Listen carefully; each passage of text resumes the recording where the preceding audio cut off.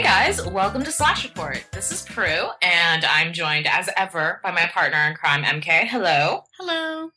And this is a special episode because we found some really dirty secrets about Cobweb Diamond and used them to blackmail her to join us on Slash Report to do an author talk with us. So hello, Gav. Hi there. How are you? I feel amazing. I feel really great. Super amazing. I literally today, it's 6 p.m. right now, I've eaten some grapes. And I've been so hungover that I'm now wearing my second pair of pajamas of the day because I was like, oh, I should probably get changed and get dressed. So I just changed into some different pajamas. It's pretty low. There are a couple of great things about what just happened, listeners. Number one, that squeaking that you indubitably hear in the background, we don't know what that is. We can't source it. Still there. It still is. We've decided to refer to it as the sound of Scotland crying. Yeah. Gav is joining us live from Glasgow.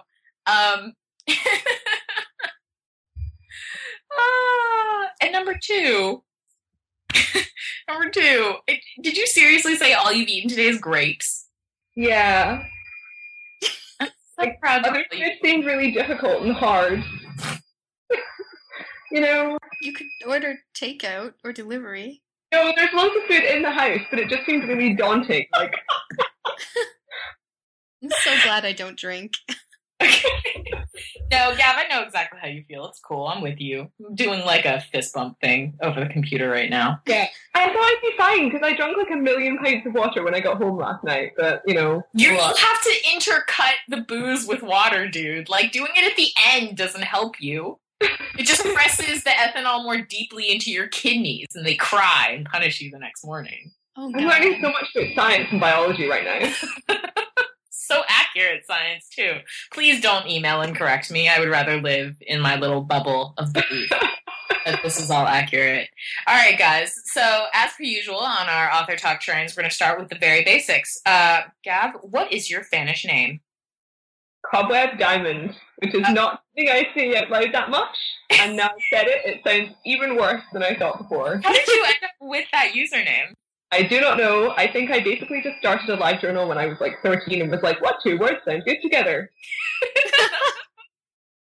At least it wasn't lyrics from like Evanescence, so you've got that. No, that's true. So, I mean, given that, it segues into the question of how long have you been in fandom now? Oh my god, like literally more than half my life, I think. Yeah, once I found out about fandom when I was like 11 because I was really into Harry Potter, like obsessively as a kid. And then I found out about the existence of fanfiction, and then went directly from like day one of fanfiction into like full on like Harry Draco porn on dial-up on my parents' computer. Nice. The best part about this is, of course, that right before we started recording, folks, she was disclosing to us that had she had a child when she was 12, she would have named that creature Snape. It probably would be Severus. That still doesn't make it better. I know, it's terrible. I remember defending Snape to one of my friend's mothers when I was like 10. I was like, no, he's a hero. He'll prove himself eventually. Well, that answers my next question, which was, what was your first fandom? But leads nicely into, so what was the first fandom that you wrote for, and how did you get started writing for fandom? Oh my god. So I started writing in Harry Potter to prove to one of my friends that she was a terrible writer. What? Which, no, it's awful. It's like so awful. Are you when like I the was, worst 12, person? One of my friends was convinced that she was going to be like an amazing novelist. And I was like, this is so cool. I'm going to be friends with a novelist. And I read what she'd written and it was like borderline illiterate. And I was like, well, I can prove this girl wrong. That's so incredibly mean-spirited. Horrible. I didn't actually say that to her. I was like, okay, good luck. But yeah, I didn't produce anything that good. It was like really astonishingly kind of 13, 14-year-old like Harry Potter fan fiction written under a terrible pen name that had about 15 vowels in it because I wanted to sound like an elf name. You can probably guess how bad it was. I'm getting a very vivid image. Was this Harry Draco porn? It was Harry Snape. And it was a very close ripoff of that story, The Mirror of Maybe. Oh god. But like Harry was a werewolf for some reason. I actually completely forgotten about that until a couple of months ago. and then I remembered it, and I somehow still had my password for the account and deleted everything. Like, so complete self-horror and disgust. No, that's really brilliant that you still have the password, because I, on the other hand, have been sending emails to people who probably don't even run those archives anymore to try and get them to remove. You like, delete it. Please kill it, please. Oh. You guys have to keep it there as a record for all time. I don't want that as a record for all time. A lot of my when terrible I stuff is still remembered out there. No, but when I remembered it, I was in chat with someone, and they were like, no, you have to read it. And I was like, I cannot face, like, reading this terrible, vowel-named, like, Harry Snape werewolf emo story. But I copied and pasted it into a Word document, so I now have it, saved for posterity.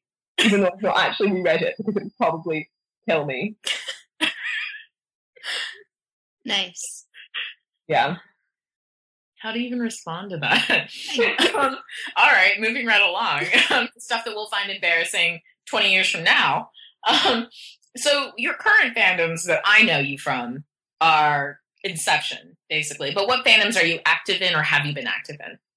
Well, I was really just a lurker until Inception. Like, I mean, I wrote some fic in Stargate Atlantis and House, but, like, only a couple, and I don't think anyone really read them. Or, I mean, they were probably really bad, because I wrote them when I was a teenager. And then, like, Inception came along, and, like, I saw the movie, I went home, I found the kink meme, and then immediately wrote, like, a 10,000 word story, like, on public transport in 3 days. And it was like, wait, what just happened? What do you think it was about Inception that sort of triggered your, I don't know, whatever vomit of fic that you managed? Well, like, I love heist movies. And it was awesome that, like, there was already a fandom that was clearly being really fast growing. Yeah. And there were people writing for it. But, like, I personally think that Inception is the best because, like, none of the characters in the movie have personalities at all. Like, they're so poorly written. You can just what you like. And then, like, Fanon has just completely created, like, Arthur and Eve. They're together for, like, 3 minutes in the whole movie. We just did our Mystery Slash Report 3000 episode of Inception last night, and we wholeheartedly agree with you. Yeah, that's basically, like, half of our conversation during that movie. But, like, the best thing is that, like, Arthur and Eve are, like, most popular, and also, but, like, they have better personalities than the main two characters, like, Cobb and Mal. Cobb has no personality at all. He's just, like, really upset. And then Mal isn't even a person. She's just, like, this imaginary character that you see from the perspective of a crazy guy. Yeah, for some reason, it's always on the screen. Like, Leonardo DiCaprio's face has to be there all the time. But the kind of avatar for Christopher Nolan and the collective psychic pain of the universe. Yeah. I love all the cast photos where, like, Christopher Nolan and Leo are standing next to each other and they look like twins, where one of them's slightly uglier. It's, like, it's so plain that he's styling himself to look really similar to Christopher Nolan. I hope that he did that on purpose and just never told Chris Nolan. It's like, I hope he did. I've got it. I figured it out. I just love Chris Nolan movies because it's like there's always like either an evil wife or like a dead wife, and it's like or in Batman there's like a girlfriend who dies halfway through. Is and Chris Nolan married? Yeah, but his wife produces all his movies, and it's like, oh honey, I'm just gonna make another film, and by the way, I'm gonna kill the wife off in the first act. I feel like that lady needs to get out of that relationship. Character. Yeah, she needs to love herself enough to like flee for safety now. She and Arthur both need to just get the fuck away from their respective Cobbs. Yeah, that's exactly what that was. All right, moving on from like this terrible portion of the conversation, let's get us kicked off with reader questions. Reader and listener questions. So the first one we got is one that you're going to have to answer, and MK and I are probably going to be unqualified to verify whether or not you have actually answered this question sufficiently. But it's from Key. And the question is, what type of benders would Arthur or Eames be? What about Sherlock characters? And I'm just like reading this being like, what? Like Avatar The Last Airbender vendors. Well, this is probably because me and Cherubina and Asia just watched the whole of Avatar The Last Airbender over the course of like 3 weeks. We watched all 3 seasons. And it's like the best TV show I've ever seen in my life. I thought it was just a movie. No, it's a cartoon. No, there was actually like a really big deal about this because it was this kids TV show. It was a cartoon on Nickelodeon, and basically, like the plotting is better than like adult TV shows I've seen, and like it's really heartwarming and lovely, and like it's very funny, and there's this vast array of like awesome female characters in it. And then in the movie, they were like, "Oh, by the way, we're going to recast everyone as white people because everyone in the TV show is Asian," and they were like, "We can't have that," so they just made the villains Asian. And all the good guys were white, and then they moved the plot and replaced it with like nonsense, and there were all these sort of like fandom outcry and stuff. Right. I'm probably not the right person to ask because I wasn't like in the fandom when that happened. I've just only seen the series, but yeah. I will say, so I watched the movie because my brother and his wife are like super into the cartoon. They're like, "This is the greatest show ever," and it is the greatest show ever. I tried to watch the cartoon. It made me cry over a cartoon bison. I was not into it, but I watched the movie and I was like, "This is a shit movie. Like, it's super shit, but visually beautiful." And I could see where there were elements of things, like the actual, like, airbender idea and stuff, could be amazing. They could have done that movie really well. They just didn't. That's the thing, because after I watched the show, I kind of rewatched the trailer for the movie, and I was really astonished, because I was like, even in the trailer, you could tell how subpar it was compared to, like, the Nickelodeon, like, 20 minutes per episode kids TV show. I was like, this is so bad. Yeah. I don't know how they managed it, but yeah. But for Arthur and Ian being benders, I'm thinking about this. Arthur would probably be an earthbender, because he is, like, an architect, and he's doing all the stuff with, like, shifting staircases around and stuff. And I guess that'd be quite useful for building in dreams. And then Ian would be a waterbender, maybe. I'm not really sure. I don't see. This is the problem. Like, since Actually, it doesn't really work because it's like it depends where you're born, what kind of bender you are. It's not like one of these things that comes to you like Harry Potter. Well, okay, let's assume that Eames was born in like West Midlands in England. What the fuck kind of bender would he be? He'd probably be an earthbender as well, but like the whole of Avatar: The Last Airbender is all set in kind of like the four nations. One of them is like China, another one's meant to be kind of, I think, like somewhere in the Himalayas maybe. Okay. And then there's like Inuit, and then Thailand. So there's not really much room for like white English guys. So basically, he's not a bender. No. He never gets to be a bender. Yeah. He could be one of the Kyoshi warriors who wear makeup and do awesome dances while killing people. And they're all ladies, but I think he'd just see that as a challenge. Oh my god, we have to move on.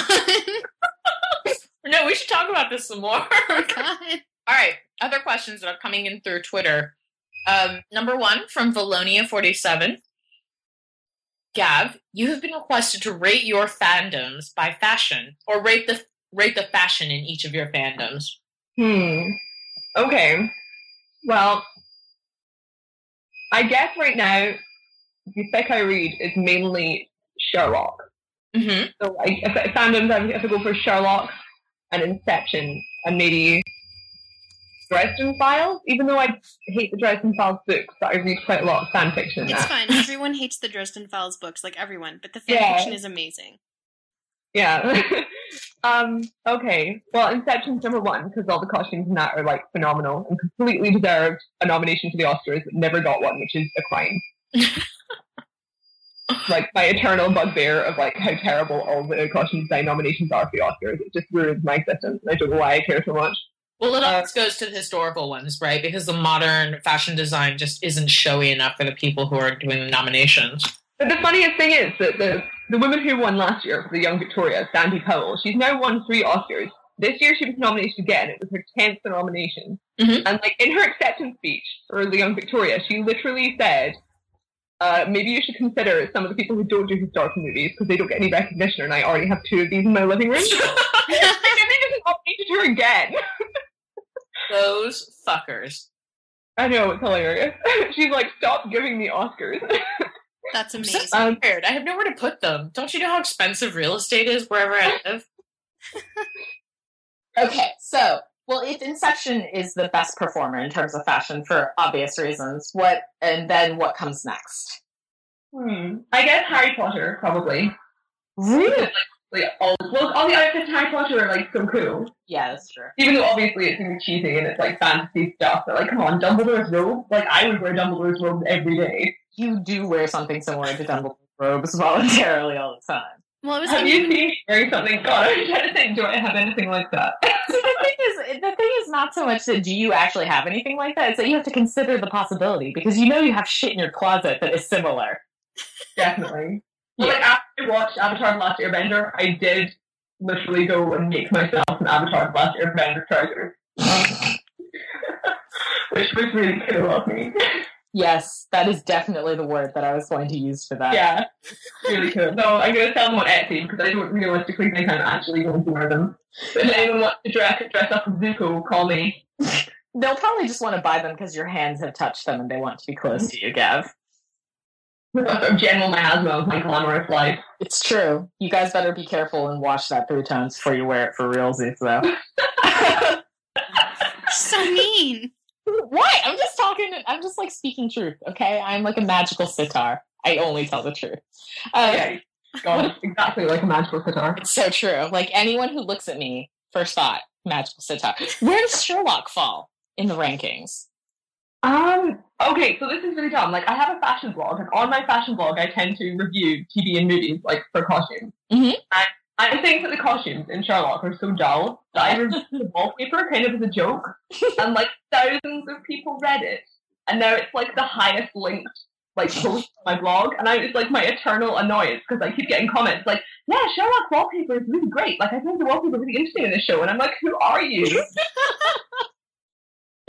The problem is that Sherlock's is like couture wallpaper, so I know, but it's everywhere. Like it's unavoidable. You know, but this is now going to be your cross to bear for all time. Yeah, it's like my one contribution to Sherlock fandom is like a jokey, fake analyzing post about freaking wallpaper. Be proud. I don't know. Congratulations. I mean, I'm not saying the costumes are bad in Sherlock. It's just that like there's not really anything to say about them apart from wow, his coat was really expensive, and like Irene Adler is really attractive. Like you know. I don't know. You could write a blog just about like hideous jumpers that John Watson could wear.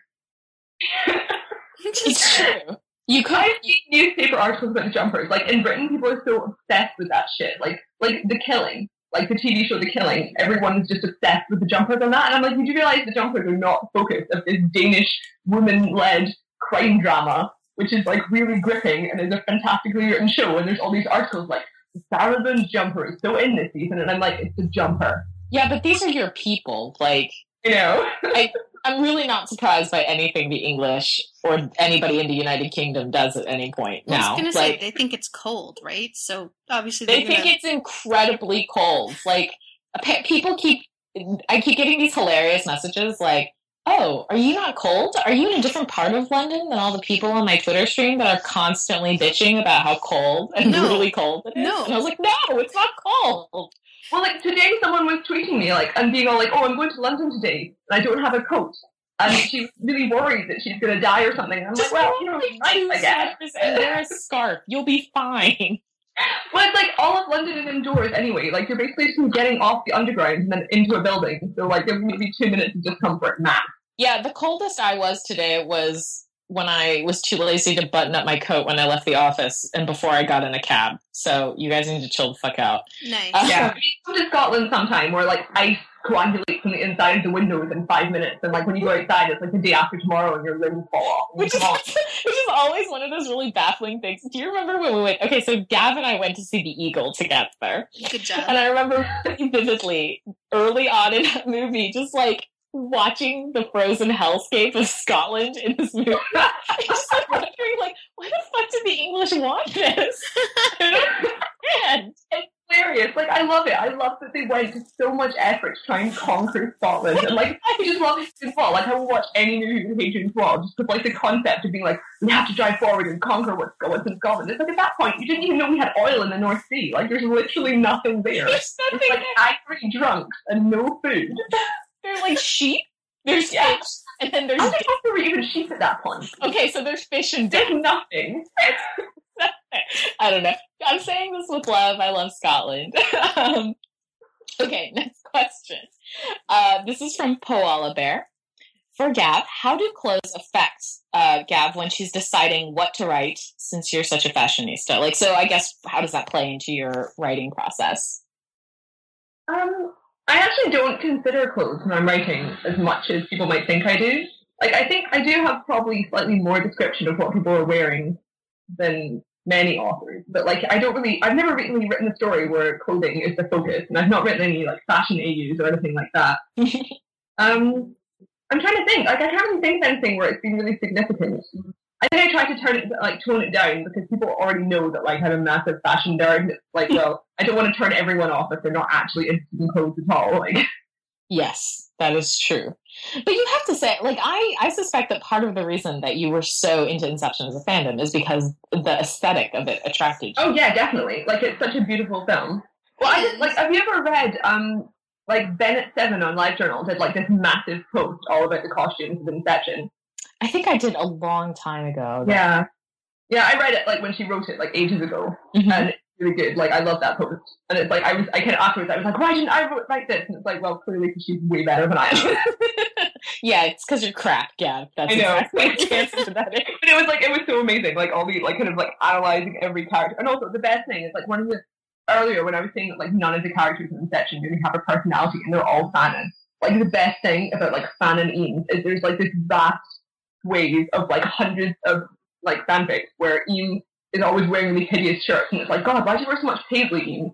In the movie, he literally wears paisley once, and it's like the lining of his collar in one scene. Yes, but I have to like, okay, I'm sorry, we have to discuss this, because I was like, MK can attest to this. She interrupted the movie. She was like, excuse me.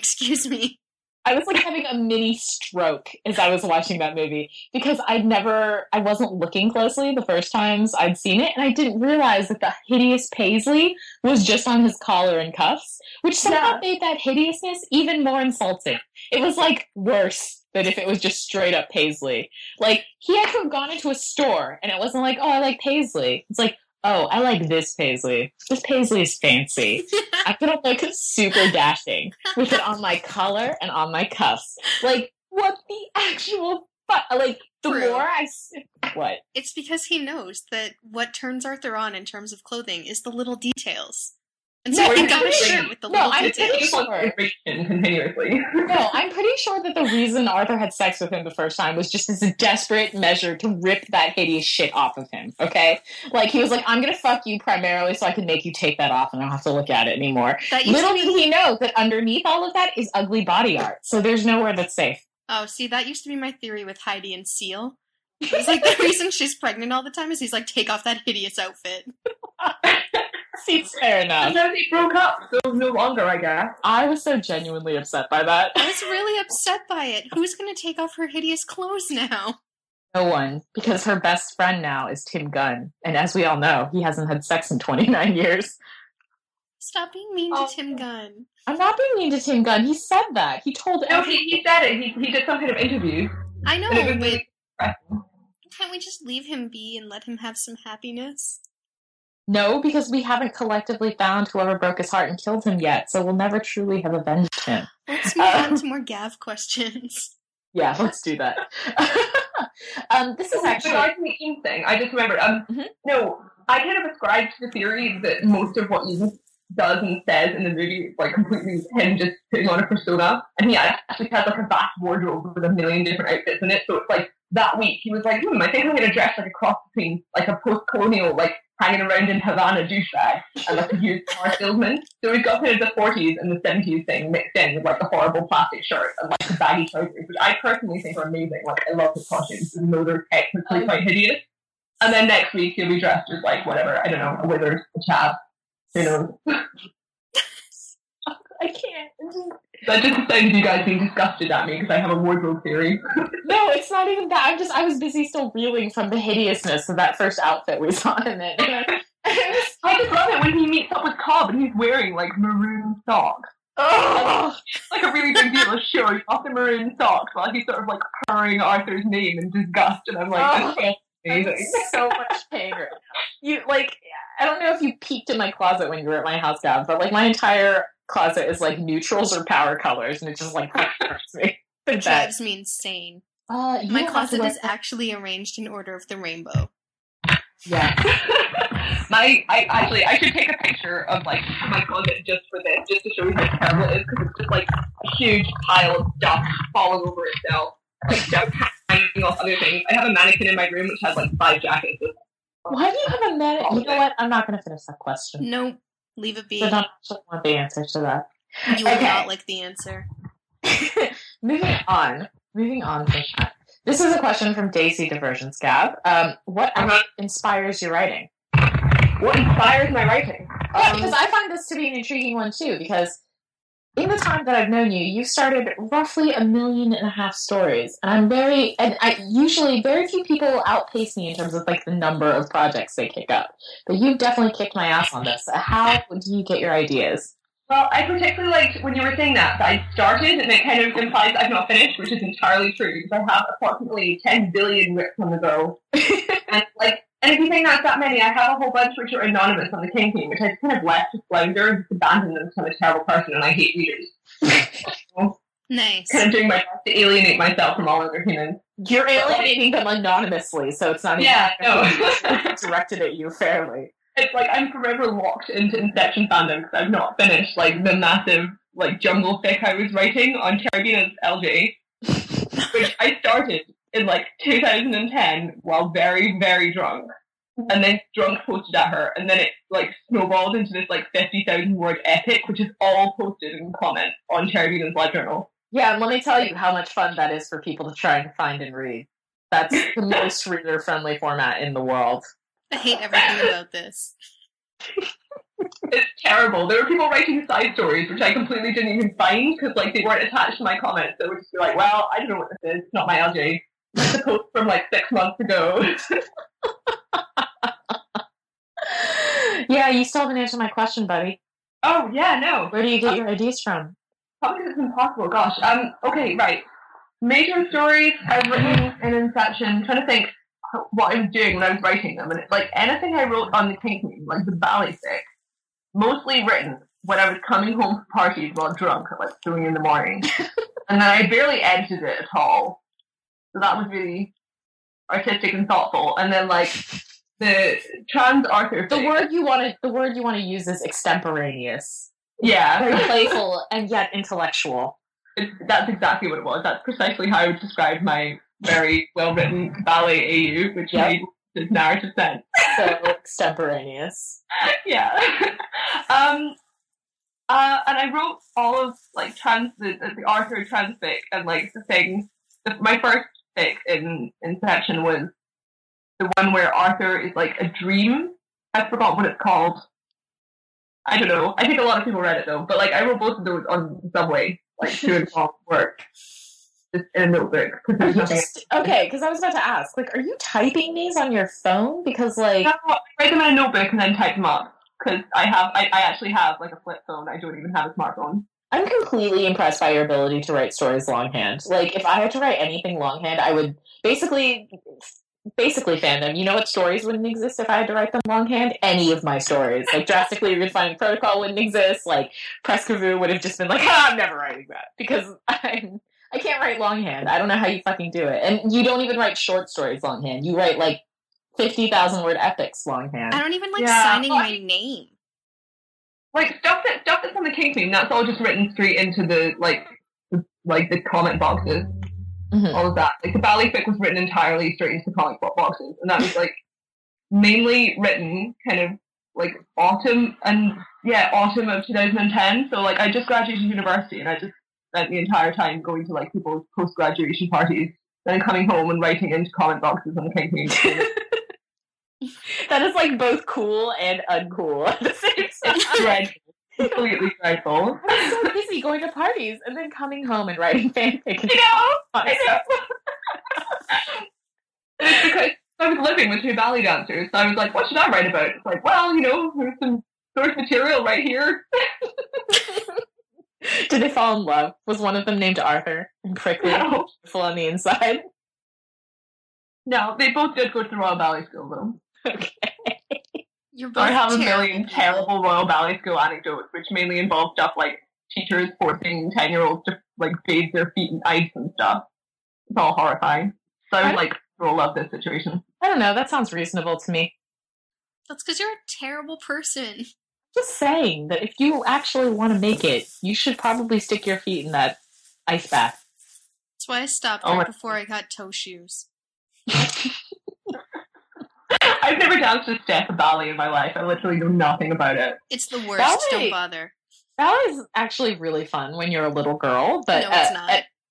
it is fun when you're a little girl. If you're But going I to fall into like climbing trees and playing football and falling over in the mud and generally being a mess. I was very much a tomboy. See, but I did that too, but I also had ballet classes. Yes, Oh. me too. My mom made me go to help me stop falling down, and it didn't help, but I had to do it Yeah, for I was about 16 to say. years. Oh my god. MK, maybe if I'd done that, I would stop falling over. No, it doesn't work. It doesn't Oh, work. okay. MK is still like a world like- record at klutz. I'm- Partway I through, fall- I was a scout. I was camping in the mud at that point. If it makes you feel any better, MK, while you were being forced to go to ballet, I was being forced to go to like figure drawing classes. I volunteered for that. No. So many fucking bowls of fruit. Dude, Oh, so I many only had bowls to of draw fruit. old naked men. Bowls of fruit. I had to draw like 100 eggs. I had to, when I took figure drawing, it was in Mississauga, like kind of near UTM campus, which is basically in the middle of nowhere, like in the forest, At Drawing night. naked men. at night in winter. And for some reason, they couldn't get any women to come out and take their clothes off Strange. in like an isolated location at night in a snowstorm. Weirdly, that entire advertisement sounds like a trafficking. It's a massive serial killer advert. Right? Like it was, they were like, It's like, come and pose nude for me, and then, by the way, it's the middle of a snowstorm, you've got to drive for 3 hours. yeah, I'm they gonna were wear your like, skin as a coat once you're done posing. our teacher Yeah. seemed to The pre-credit genuinely- sequence of a Buffy episode. Our teacher seemed genuinely confused as to why no women would come out. And so at first we had like these like 5 dudes who they would like cycle through, these like men of varying ages, and at the end only one of them would keep coming back. And he was like 80 and super muscly, like the most muscly man I've ever seen. But because he was 80, he was also like covered in veins. Nice. Really That's interesting to amazing. draw, also really horrifying. Do you still have your sketch books? 'Cause I would love to see how that went down. Yeah, I bet you would. Were you any good? No. I was there with my friend Neo, who is like an amazing artist who now like does art for a living. And I was sitting next to her like, I can't draw naked men. Yeah. I always love when parents do shit like that because, okay, to be fair, I was actually a very good artist. I was like putting together my portfolio for college and all that other stuff, but I just didn't like it. And I have really vivid memories of like having fights with my father where he was like, no, you need to put together your design portfolio. It's the only way you're going to get accepted at like all of these prestigious design schools. And like me being like, no, Dad, I want to write for a living. And he's like, you can never get away with writing for a living. So he would like go into the incredibly lucrative world of art and design. Hey, wait, that's my job. Because like for me, I was like, after I'd been at university for literally like 2.5 years, I was practically graduated. My mom kind of casually dropped into conversation like, oh God, we always wondered why you didn't go to design school. And I'm like, well, because I assumed you wouldn't even slightly pay for it because it's like design school. So the like, incredibly bitter kind of like, no, 3 years of incredibly awesome like university down the drain when I could have been designing dresses and having no money that way. You can still do that. Yeah, totally. Let's move I like how the on. theme of this podcast is literally just like whining about Scotland. I love Scotland. We both actually love Scotland is the thing. I want to go back. I do too, but I want to go back to Edinburgh. Yeah, You should go to Edinburgh in August when the Edinburgh Festival's on. That's the time to go. that's when I I was don't know. there. I'm kind of like afraid to go to Edinburgh in August because it's packed, isn't it? Yeah, Well, but it is, it's awesome. but like it's worth it. You know, you can go to like 5 shows in a day, and they're like you can get tickets for like a $5 each, and then just go to like random shit. You can go to like an amazing like serious play, and then 5 minutes later go to like some terrible stand up by like someone who wants to talk about like their money problems or something, and then like a musical about werewolves. There's Okay. only like of the 3 things that you listed, I would want to do none of those. Like I'm seriously. Last year, I went to a musical called Hamlet House of Horrors. It was Yeah. amazing. That's not a selling point. No, here, Prue. At the same time that the Fringe Festival is on, there is also like an antique book selling convention. Oh my god! Yeah, and it's amazing. But the whole of Edinburgh is continuously like an endless antique book selling convention. Yeah, That but is this is like a actually big true. one. I don't know, I guess, like, one time I stayed at the festival for the whole month and stayed with one of my friends and worked in, like, a shitty hippie cafe, and it was amazing. But I stayed at the university. I served salad to Amanda Palmer and then nearly cried with excitement, so... See, the more I talk to you, Gav, the more I believe that your life is basically just like what Eames did before he became a professional thief. Just like your existence where you're like, I don't know, let's do this thing. And then you have like ridiculous Twitter updates and you're just like, yeah, okay, that's Gav's life. Or it's 25-year-old Eames. Yeah, no, listeners, Slash Report listeners, last night I went to a Balkan club night where it was in a basement and you go downstairs like in the dark and surrounded by concrete, and the first thing that you're greeted by is a belly dancer handing you a shot of vodka and a slice of dried fig. Yeah, So, real life doesn't work That's like why that. I feel so bad today, because it basically went on for like 5 hours. There was like a 50-piece brass band in this place fit onto a stage which definitely was not supposed to fit 15 people. Nice. The thing about it is, though, that I find really amazing is that, like, okay, obviously every single one of us has had a couple of years like that, right? Where you just, like, trip down some steps into a bar that you're probably not supposed to be in. But, like, at some point people stop, and you're just like, no, I'm going to keep going. I'm just going to keep on fucking keeping on. Like, yeah, bring on the belly dancers and vodka shots. I don't know, you say that like it's kind of a bad thing, but all I'm hearing is that's awesome. I'm jealous, is what I'm actually trying to say. Is that now in my hideous life of being a square, I just look back on like you know, an adult responsible job. the rampant debauchery that's your existence, and I'm like, damn it! I want to take vodka from a belly dancer and then write it into fanfic. There's a belly dancing I'm club quite near excited me. that my future is Eames now. Like, it seems very unlikely because I'm quite shy and retiring. But, like, no. I'm sure that secretly, in his secret heart, he's also shy and retiring. But all you have to do is figure out A, dream crime, and B, how to become a forger, and then you'll be set. Then you can be as unshy and unretiring as you want, but you won't be yourself, so you can be an asshole. And I already have the huge wardrobe of costumes, so I can It's true. buy stuff. You're completely... I think we've discovered what your future is going to be. This is awesome. I'm excited for you. Now we just have to find you an Arthur. Yeah. Don't sound so excited. Yeah, you did actually sound quite sad about that. You need to find someone who wears, like, amazing sharp suits but isn't a douchebag. So far a crossover that I'm yet to find. Yeah, we talked about that too. They don't really exist. Yeah, to be fair, Arthur But is I like sort of trained my brother. Like, I brought up my brother to be like a really snappy dresser. I mean, I'm kind of taking this credit because I'm sure he would have been otherwise. But like, he always wears like bow ties, and he habitually wears like an RAF greatcoat, like Captain Jack Harkness. Nice. Because that's exactly what he needs in his life on top of his name. Yeah. Yeah. You're really not helping him. Nope. This is like the definition of you're making it worse, Gav. You dressed him like the 11th Doctor and Captain Jack Harkness, is what you're saying. No, I just approve of the way he dresses. Very, very stylish. Like, he told me yesterday his new style icon was some, like, German general from, like, before the First World War. And I was like, what? How did he even find this person? I've forgotten his name. It was, like, Gerhardt something? I can't remember. But it was, like, this, I looked him up on Wikipedia, and it was, like, this guy who wears, like, a giant black cape and one huge epaulet and had, like, a mustache. Wait, no, you can't let him go down that road. I met someone's dad who dressed that way.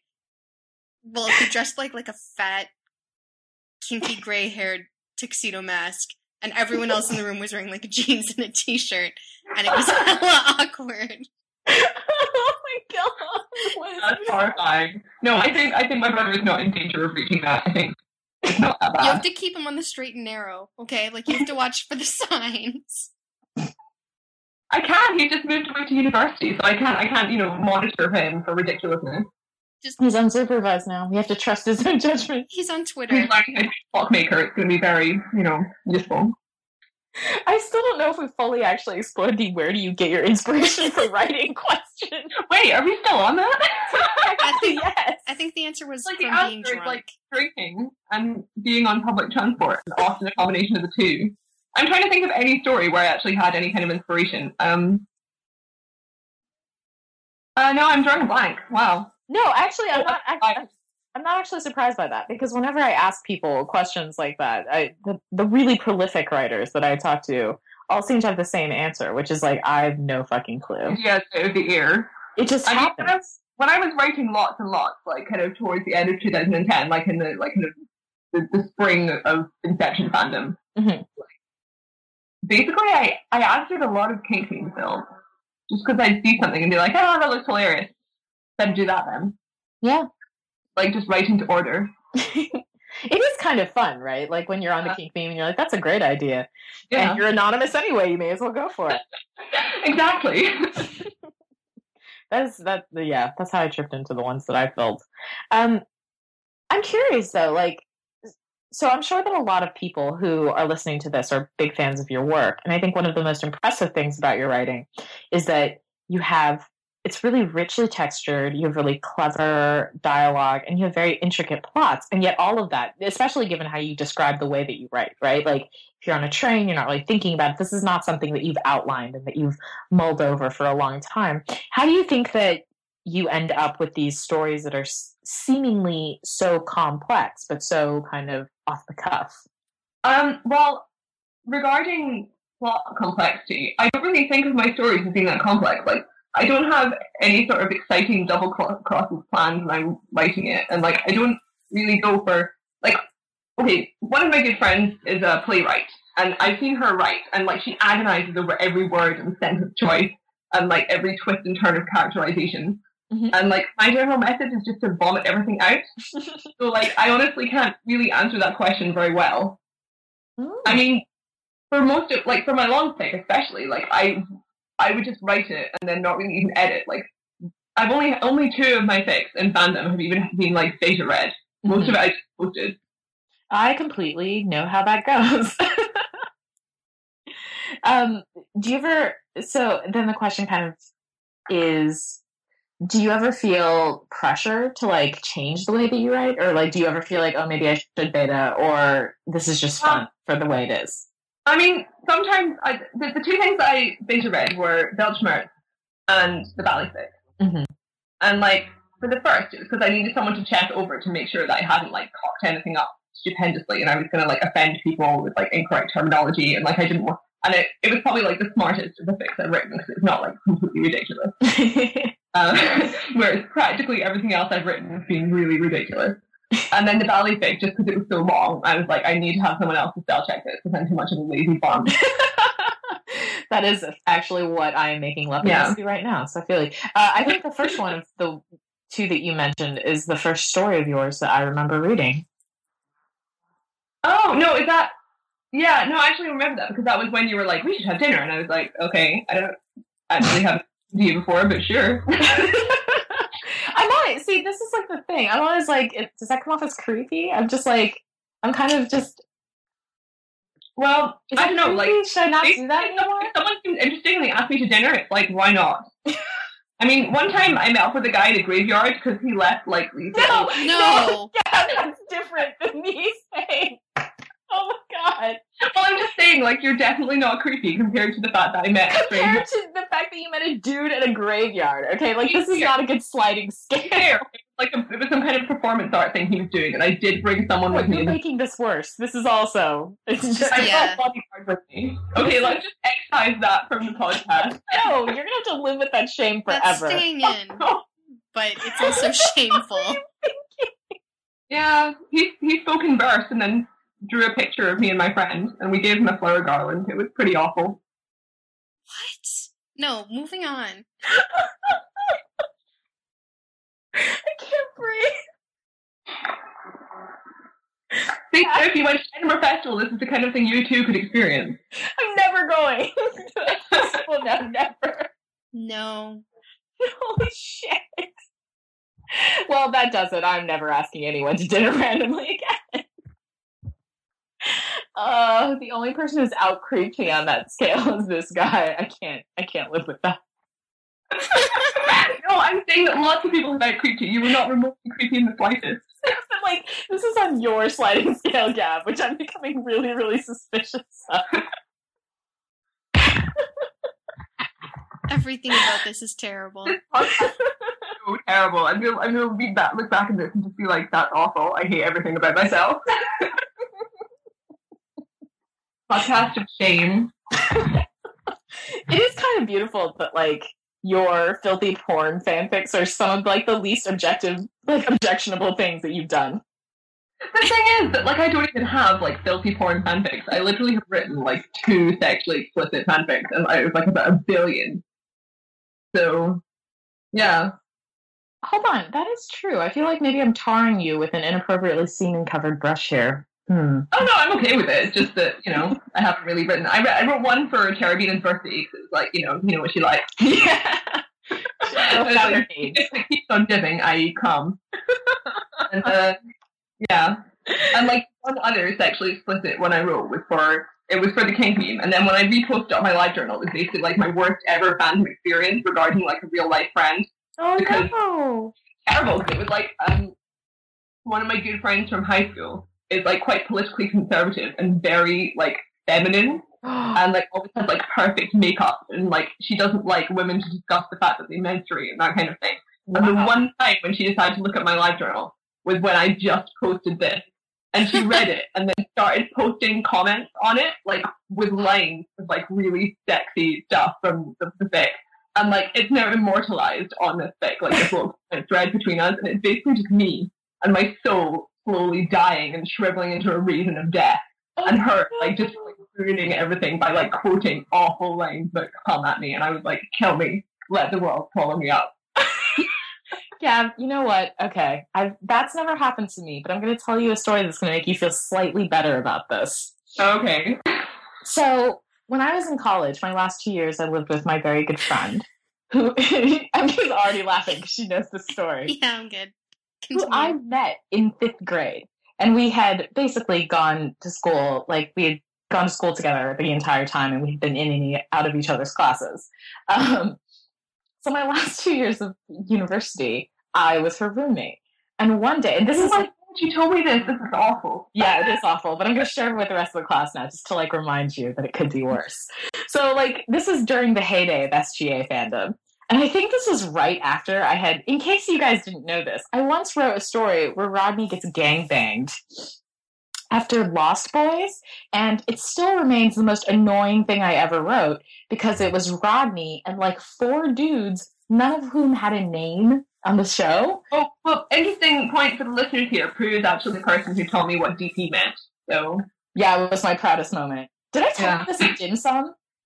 Were we like in a public place when I had to explain double penetration? I don't remember. Anyways, so I had just written this like completely graphic, very questionable 2 in the O, like gangbang of Rodney K. And my roommate came back from spending the weekend at home, and she's like standing in the living room giving me this very strange look. And she says, Prue, I have to ask you a question. And I was like, okay. She's like, all right, don't get weird about this. So, of course, I'm like, oh shit, something bad has happened. She's found like a thing, like the frequent occurrences where like I walk into the hall naked and her boyfriend is there, like have finally gotten to her, like who knows, right?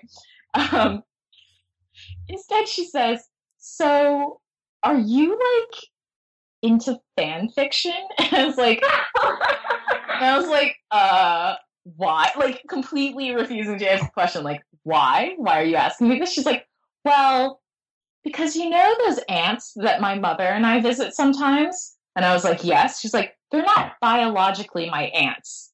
They're my mom's friends from when she was in Highlander fandom. Oh no.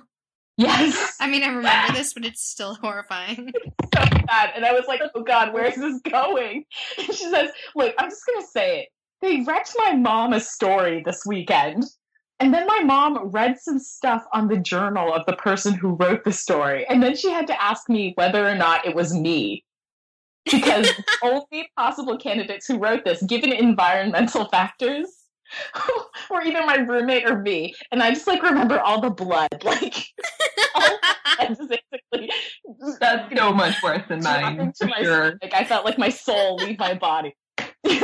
I would have died. I would have just expired on the thought. Like, the greatest part about this, right, is that, like, I've known her family forever, so like I go to Passover at their house, and I had to go to fucking Seder like 2 months later. I had to like go and hold Haggadah and like drink fucking Manischewitz, and I'm like, oh my god, your mother has read my Rodney McKay gangbang fanfiction. Like, hey, if this she is the liked point it. from which people return. I don't know, MK. It's No, not no. really a discussion we had. If she liked it, she probably read the rest of it. For all you know, she's an avid fan now. That makes it worse. Thank you. Now I have to. Yeah, she Twitter stalked you completely. Thank you. Now I have to delete all of my fanfiction off the internet. You Don't have do that. I hate you. delete all the ones you like first. So the first thing I'm going to delete is the Sherlock story with the cats. No, not the cat fic. So yes. Anyways, the point is, Gav. Like, I'm with you. I've been badly outed before too. What was the question? Were you asking me about dinner invitations? No, that was our little deviation into like how people are creepy. This whole The question podcast is a deviation. Sorry. Sorry. was originally about how you sort of like maintain the quality in your fic, especially when it's like so off the cuff. But I guess maybe the answer seems to be your magic. Well, also, I would argue that I don't maintain the quality because there's like a large proportion of the stuff I've written is like total garbage. Oh, disagree. But like, I don't think anyone can read all of it because there's so much. That's like a challenge accepted moment for the fic. Yeah, it's like, check out my master list and you can see like the huge quantity of unfinished whips which are never going to be finished, and then also there's all the anon stuff which isn't listed there because I lost it. Like I've written so much that I regularly completely forget that I've written something, and then I'll find like, well, not anymore because I don't really read that much Inception fic, but like last year I'd come across something that would take me and be like, hey, this is interesting, and then like 3 parts in be like, wait, I wrote this, I am wrong, I never finished this, I'm a terrible human.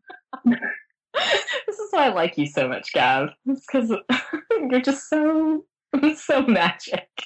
All right, here's one of like our last questions before we get to the recommendation section. It's the one I was like asking the most. So, people love your writing, whether or not you feel comfortable accepting that. It is a truth, and you're gonna have to live with it. You're very good at what you do. A lot of people read your stuff and they're probably wondering, okay, I would like to write a fanfic. How do I do this? You know, how do I be good? What are your words of wisdom for beginners or people who are trying to improve their work? Oh. Well, probably don't follow my method of heavy drinking and writing in the subway longhand, because I don't think that's something that apparently works for many people. Because like for Inception, definitely, like most of what I write is completely hinging upon like Arthur and Ian talking to each other and interacting with each other. Which, like, for the first few months of writing, I didn't even think about it. It was just something I've absorbed via fanfic, because the whole thing is just canon as opposed to canon. So I guess you have to have, like, a good handle on the way your main characters interact with one another. Yeah. I don't know. Like, I don't really have any very good advice. No. What do you guys? Do you guys have good advice? Or you because this is your author talk. Yeah. I know. I'm just trying to think. Do I have any like worthwhile, useful advice? What has helped you in the past when you were stuck? When I was big stuck, that pretty much answers itself, considering how many whips I just abandoned in the middle. Because I was like, I'm stuck. I can't write this all in one go. I guess I'll just skip on to the next thing. So actually, I'm a terrible role model. Don't do what I do. God, this question is going in like a really sad direction that I was. It's like tragic loss and abandonment. Like I just leave my children by the wayside and go off to like be impregnated by another story idea and what's next in. Yeah, I'm not really sure why I just recharacterized myself as a Shakespearean harlot there, but I guess I'll just roll with it. Writing an AU, don't bother with research because nobody ever notices. That's a fucking lie. Yeah, but like I get comments from like ballet dancers on the ballet fic being like, "Are you a dancer? You know so much about it." And I'm like, the only research I did for this was Wikipedia and some French terms because I can't spell French. Yeah, that's because the nice people will comment to your face. The mean people write essays about how much they hate you elsewhere. That's all right, true. I'm not going to let you dangle in the wind anymore. Let us like, if I think of some more advice, I'll tell you later. But like, I can't really think of anything right now. That will be helpful. I will tweet that at some point. Yeah, people do not follow my advice or my example, and like find someone who's like a really kind of serious writer who thinks about their words before they put them down and uses beta readers Oh my and like god. doesn't destroy their body with poisonous substances. I don't know. You've just described the opposite of everyone who's a successful writer that I know. I hope you understand. But actually, like just like there's a formula. I really think so, because like if you do the opposite of all of this stuff, you will be boring and you'll never finish anything. So maybe you should kind of be a shitty person and lead a shitty, poorly judged life, and then stories will happen. I don't know. I could writing workshops where I invite people to my house parties, and then we talk about bad movies, and then afterwards you all just come out with like an opus. Yes, do it. You should charge money for it. Yeah, for sure. That's my new job, party planner, quote unquote. Definitely. A+. You realize that they're going to be dudes who show up there thinking that you're going to give them hookers, right? I'm just saying. I'm just letting you know that that's going to happen. All right, we're going to move right along, and land in recommendations. So, first thing I like to do before I let you get to the recs of other people, where it's less awkward, of your stories, what is your favorite that you've written? That if you had to, like, everyone has to read one of your stories, which one would it be? Probably the first fic I wrote, which I've forgotten the title of, which is good. Yeah, the one where Arthur is a projection and Eve falls in love with him, and then afterwards it's like, ooh. How about this, listeners? Gab will send us a link to that. And we'll maybe we should cut that part as well. It doesn't really show me off very well. No, that's fine. We'll keep it forever. Okay. And now we just... Yeah, the other one that I would advise would be Weltschmerz, the trans fic, where Arthur is female to male transgendered. Which I can also recommend. It's basically just an action story, though. It's like typical Inception action story. Yeah, which is the greatest thing about it. Because any story like that, you would go into it thinking that it's going to be about issues and feelings and angst. And I detest issue fic. It's like my worst thing ever. I hate it. I hate all issue fics. And people want to talk about like their problems in fanfic. That's like, I was reading in Thor fandom like a couple months after Thor came out. I was so into like Loki, and I was like, Loki's amazing. But there were like 3 or 4 stories that would just be like Loki having an eating disorder, and I'm like, this is ruining the whole fandom for me, and I'm leaving now. Now I want to go look up Loki eating disorder fic. Thanks a lot. No. But I think that's the reason I like that story so much, because it deals with a really interesting subject that under normal circumstances would be buried underneath issue fic, but instead it frames it the way that actual things in real life happen. Like there's really charged emotional stuff, but you have to get on with it. Yeah, but also, like, I got quite, like, I hadn't really read that much, like, fic of that with that kind of theme. Mm-hmm. And then I got quite a lot of comments being like, oh, I've never read anything like this before. And I'm like, this really surprised me, because, like, most fandoms are, like, in sort of, like, most major fandoms are sort of sci-fi and action-y, or, like, recently have been, like, Avengers and Stargate Atlantis. Yeah. Like, I'm sure there must be, like, loads of fics in all those fandoms that deal with, like, transgender issues and stuff like that. So it's like, why are you writing action fic? Why are you writing something where someone's really depressed and talking about therapy and going through like emotional problems when have you you should be met fandom? Right? Like, have you like been introduced to the neighborhood? Like, have you seen the people that we hang with? Like, fandom loves that shit. We like eat it up with a spoon. No. I guess I'm just quite bad at fandom then. Don't worry. I hope that made me seem like an asshole. Like, I actually haven't read any of this fic, so like I can't judge it. I'm sure like there's loads of like amazing stories out there, but no, you're fine. Read them, so actually being an asshole is like a requisite to get on the podcast. So no. I'm so upset. People are gonna listen to this and be like, I hate her. I'll love the shit out of you. You'll be fine. All right, so now that we've got our shit together, let's do the last portion of our games today, which is recommendations. Gab, do you want to get us started? Okay, well, in Sherlock fandom, I picked The Important Bit by Solshine, which basically encapsulates, like, my perfect Sherlock John fic, and I just read it the other day. And, like, my opinion of Sherlock is that, like, I'm completely into canon. Like, I want a story where, like, John and Sherlock are totally sexless life mates, where, like, John is, like, a terrible man whore who has failed relationships with women who are like, you're awful, why are you so obsessed with your housemate? And then Sherlock is, like, a mildly abusive yet obsessive asexual who's like, John, you're going to be with me forever. And like this story is like, it's like a long relationship story, which eventually culminates in my favorite trope of Sherlock Holmes all fandoms, which is they move to Sussex to keep bees. Which is what happened in canon. I know. I completely love like beekeeping. If your story ends with Sherlock beekeeping, preferably with John in the same house, and then being old men together, I'm there. I will read it. I will read all 10 billion words of it. If it ends in beekeeping, I'm happy. Right. And like I just found out that Neil Gaiman has just written another Sherlock Holmes story. Oh, well, and it's Holmes beekeeping, but apparently it's him being really depressed in beekeeping. And I'm like, Gaiman, why are you ruining this? Why do you have depressed beekeeping? It should be happy friendship times beekeeping. That's the only kind of beekeeping I know. Want to listen to it. And next rec. Sorry. What was that? Next rec. Oh yeah. Okay. My other Sherlock rec is at least there's the football series, which is Mycroft Lestrade. Which I love.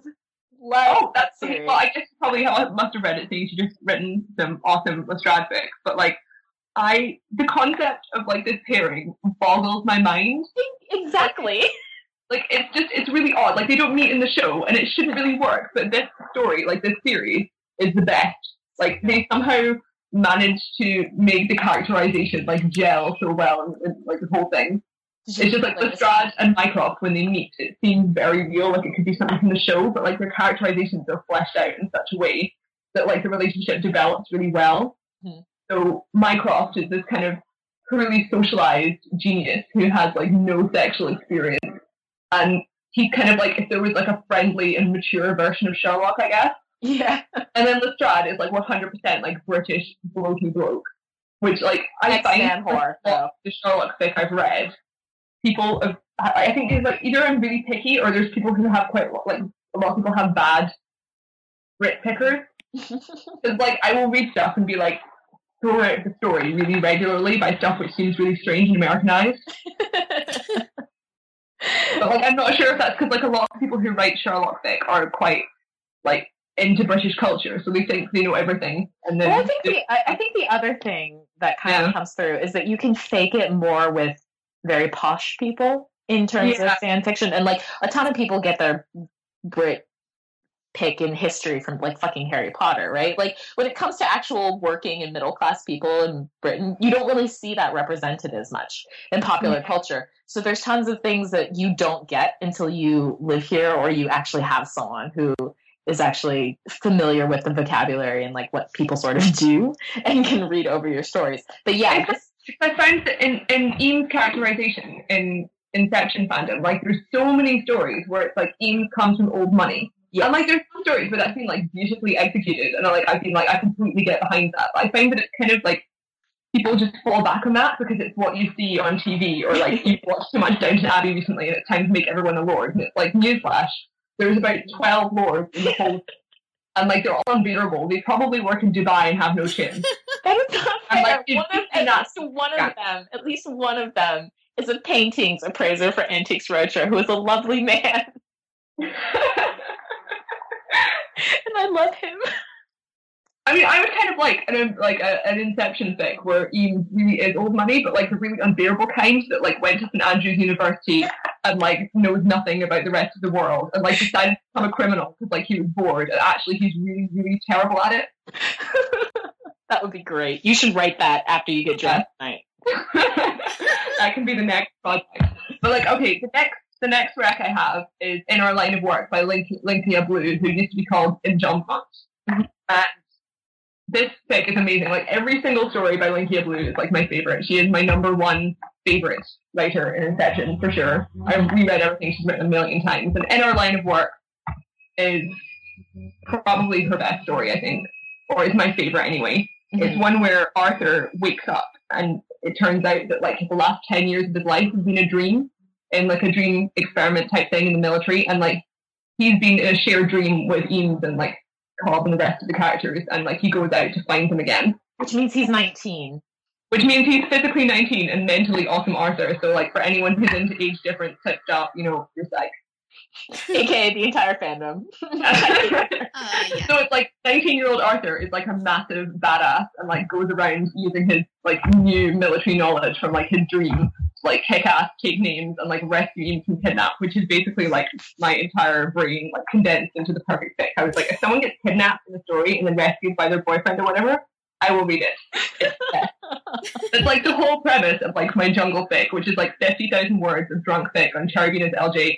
Literally just Arthur gets kidnapped and Ian saves him. Wait a minute, that's you? Yes! Did that ever get finished? No. It's nearly finished. It never got finished because like it's all now in a Google Doc waiting for like one scene to be finished for like months. I believe I was reading that, and then I had trouble finding the rest of it, and I was like, fuck everything! And I like got angry and stopped. Yeah, that's okay. I think a lot of people did. I think people got pissed off and were like, why haven't you finished this? And like people tweet me quite a lot and they're like, where's the rest of this? And I'm like, well, up my there's ass. It's in the mail. It's in the post. It'll come. Yeah, totally. It's like I've been in the process of writing like the last 10,000 words for about 50 years. Well, it's a relief. Okay, my laptop is literally running out of battery now, so I'm gonna have to plug this in. And you're gonna have to put up with shrieking noises, I think, for like the last. Just to give you guys some context as to why this is particularly hilarious, we troubleshooted the shrieking noise you heard at the beginning of the podcast. And after like a series of completely ludicrous deductions that were made here, we realized that for some reason it's Gav's power cord. And not only like if it's plugged in, it makes the shrieking noise. If the power cord is in the room with the laptop. And you know, Here you go. Kind of secret, dangerous, loud signal. I don't know, but it's that. No, there's no universe in which that should happen. And I yet, know. It's a fucking power cord. All right, are you plugged in? But yeah, Linkia Blue, like for sure my favorite Inception writer. I've like probably described that really badly now, that story, but it's fantastic and you should read everything she writes because she's awesome. Excellent. And also, this is kind of embarrassing because it's like whenever she posts a new thing, I basically like jizz all over on LJ, and like I've never spoken to her, and she's not really involved in fandom, so I just come across as like a crazy stalker. This will definitely make you sound like less of a crazy stalker. Yeah, I know. Now that you talked about this on the podcast, you'll sound much more normal now. Delete all of me. Delete everything I've said. You know what you should do? You should send her an email asking her to come meet you in a graveyard to do a performance. Oh God, kill me. Okay, next Inception rec. A Little Foolishness and a Lot of Curiosity by 11 Inches, which is also known as the Dumb Arthur fic. And it's basically a story where Arthur is like a himbo. And it's like perfect. It's the funniest thing ever. It fits in with canon really well. But like, to explain what a himbo is. I mean, I know because I'm an asshole, but just in case. Oh yeah, well basically he's like a male bimbo. So it kind of, Ian and all the rest of the people in Dreamshare are all really quite intellectual, and they'll be having serious discussions about like how to psychoanalyze the mark. And in the background, Arthur will be like filing his nails and reading GQ. And Eames is like, this is amazing. Arthur just doesn't care. He doesn't give a shit. Like he doesn't have any time for these stupid conversations where we all try to one-up each other. And like he just becomes like infatuated with Arthur, and he's so amazed by like how aloof Arthur is and like how hot he is and everything. And then everyone else is like, you do realize Arthur is like really, really dumb. And he's like, I can't believe you can be so mean to Arthur. He's amazing. Like, the moral of the story is, in the end, he finds out Arthur is, in fact, completely quite stupid. And, like, he has this list of things to Wikipedia, which I completely identify with, because I, too, frequently have lists of things to Wikipedia. And, yeah, and then they fall in love, and it's perfect. Okay.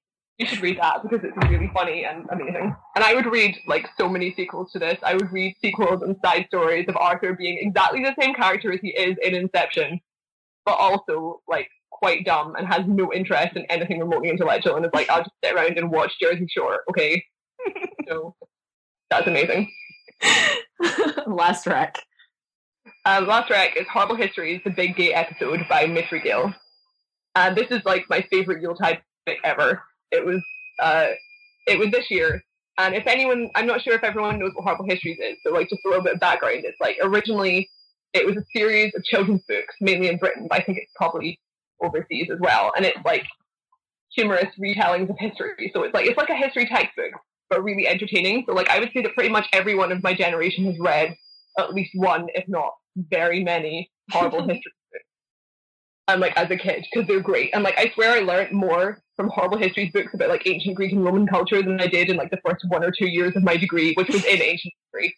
So the stuff sticks with you because it's very funny. But like they made a TV show which is a combination of sketch comedy and songs, and it's like the best thing the BBC has produced apart from Doctor Who and Sherlock. Is just the best. It's hilarious. Like it's all adult sketch comedy, but like it's produced on the CBBC, so it's like technically for 8-year-olds. So like if anyone is interested in like the idea of that, just like YouTube some Horrible History sketches. There's like a Charles II rap, and like it's amazing. It has a song teaching kids about hieroglyphs, which uses the word logographic in like a children's comedy TV show where like people wear silly costumes. It's like the best show ever. But like this Yuletide fic is like it's historical scenes from famous people in history who are queer. Nice. And there's like they've written it in the style of the show. So there's like a few that are just a song and other ones are little comedy sketches. And they've recorded the songs. So like they have one that's like Christopher Marlowe like dancing along a street singing about like all the dudes he sang. And like yeah, there's one that's like Vivaldi maybe, I can't remember. It's fantastic though. You should go and listen to the songs and read it and yeah, appreciate the genius. And you don't really have to have seen any of the show to understand it. That sounds fantastic. MK, your Rex? So I picked 2 stories of Gab's that I like the best. And she's already talked about one of them, but it's the title of the one where Arthur is a projection when Eames meets him is called Life in Virtual Reality. Oh, nice. Okay. Go. Yeah, you're welcome. God. That's the title. It's like a beautiful, beautiful story. Like I like everything about it. I thought it was really sweet, and it's like a little bit of a mystery, which is fun. So yeah, I liked that one a lot. And the other one, where did I put you? Is called You'll Be So Pristine, which is Arthur gets a tattoo on the inside of his wrist and then does everything he can to prevent anyone from finding out about it.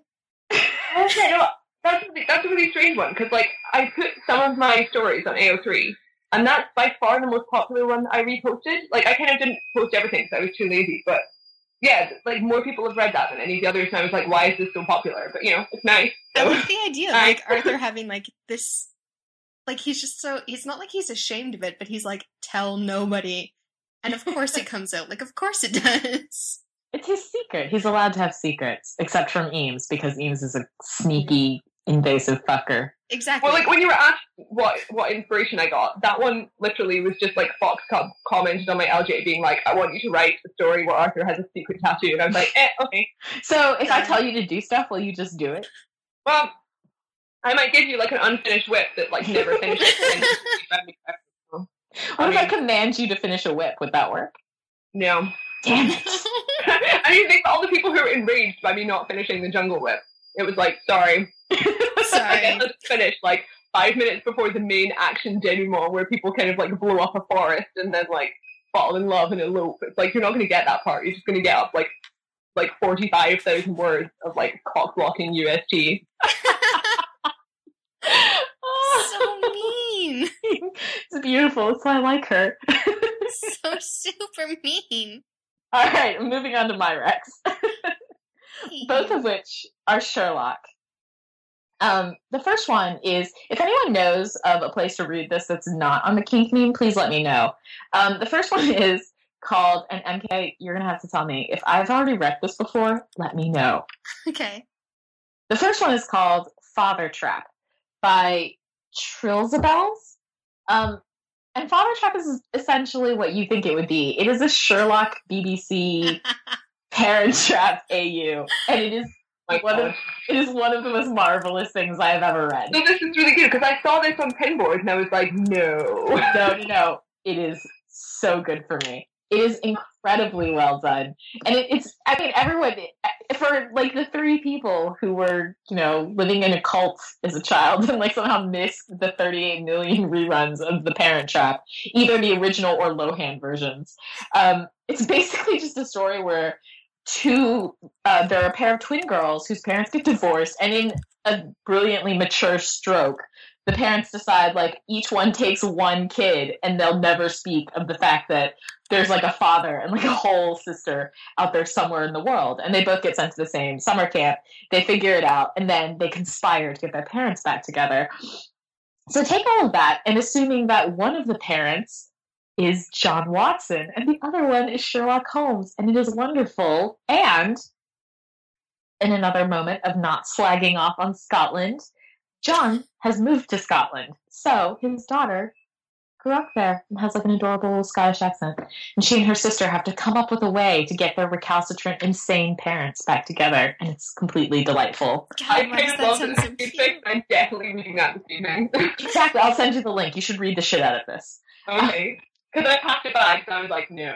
No. This comes with a gold star seal of approval here. I promise it's good.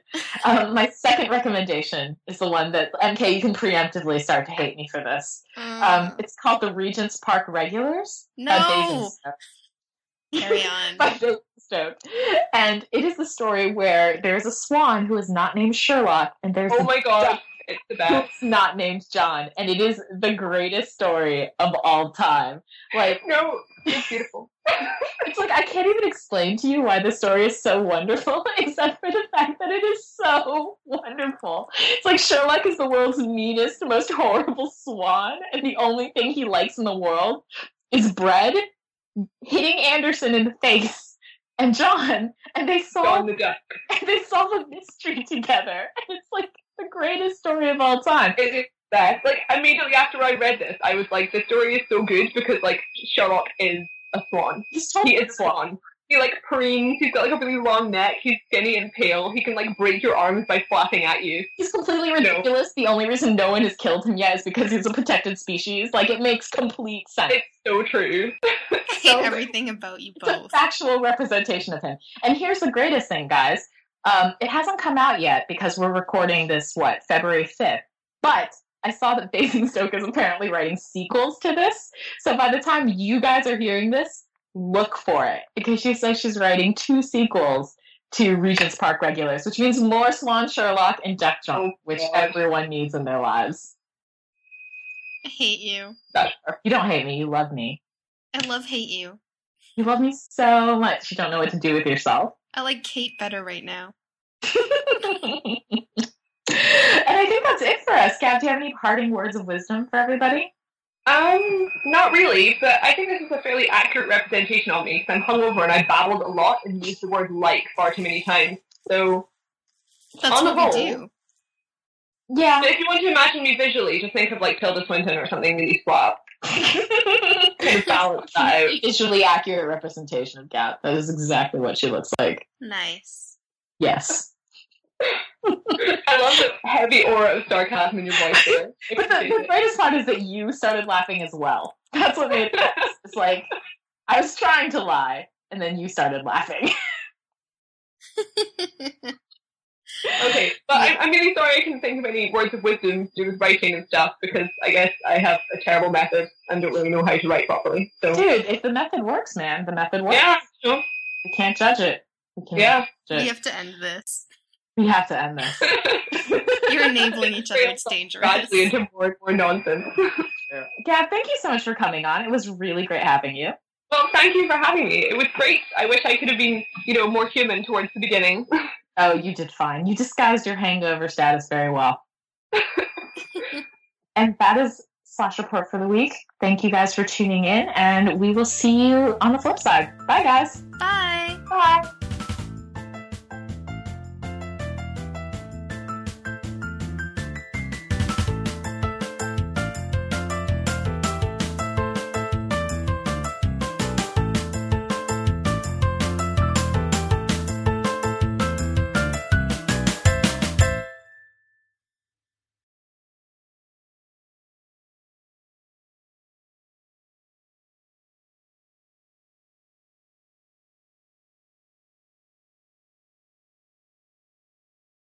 What the fuck is that noise? It's getting It's worse.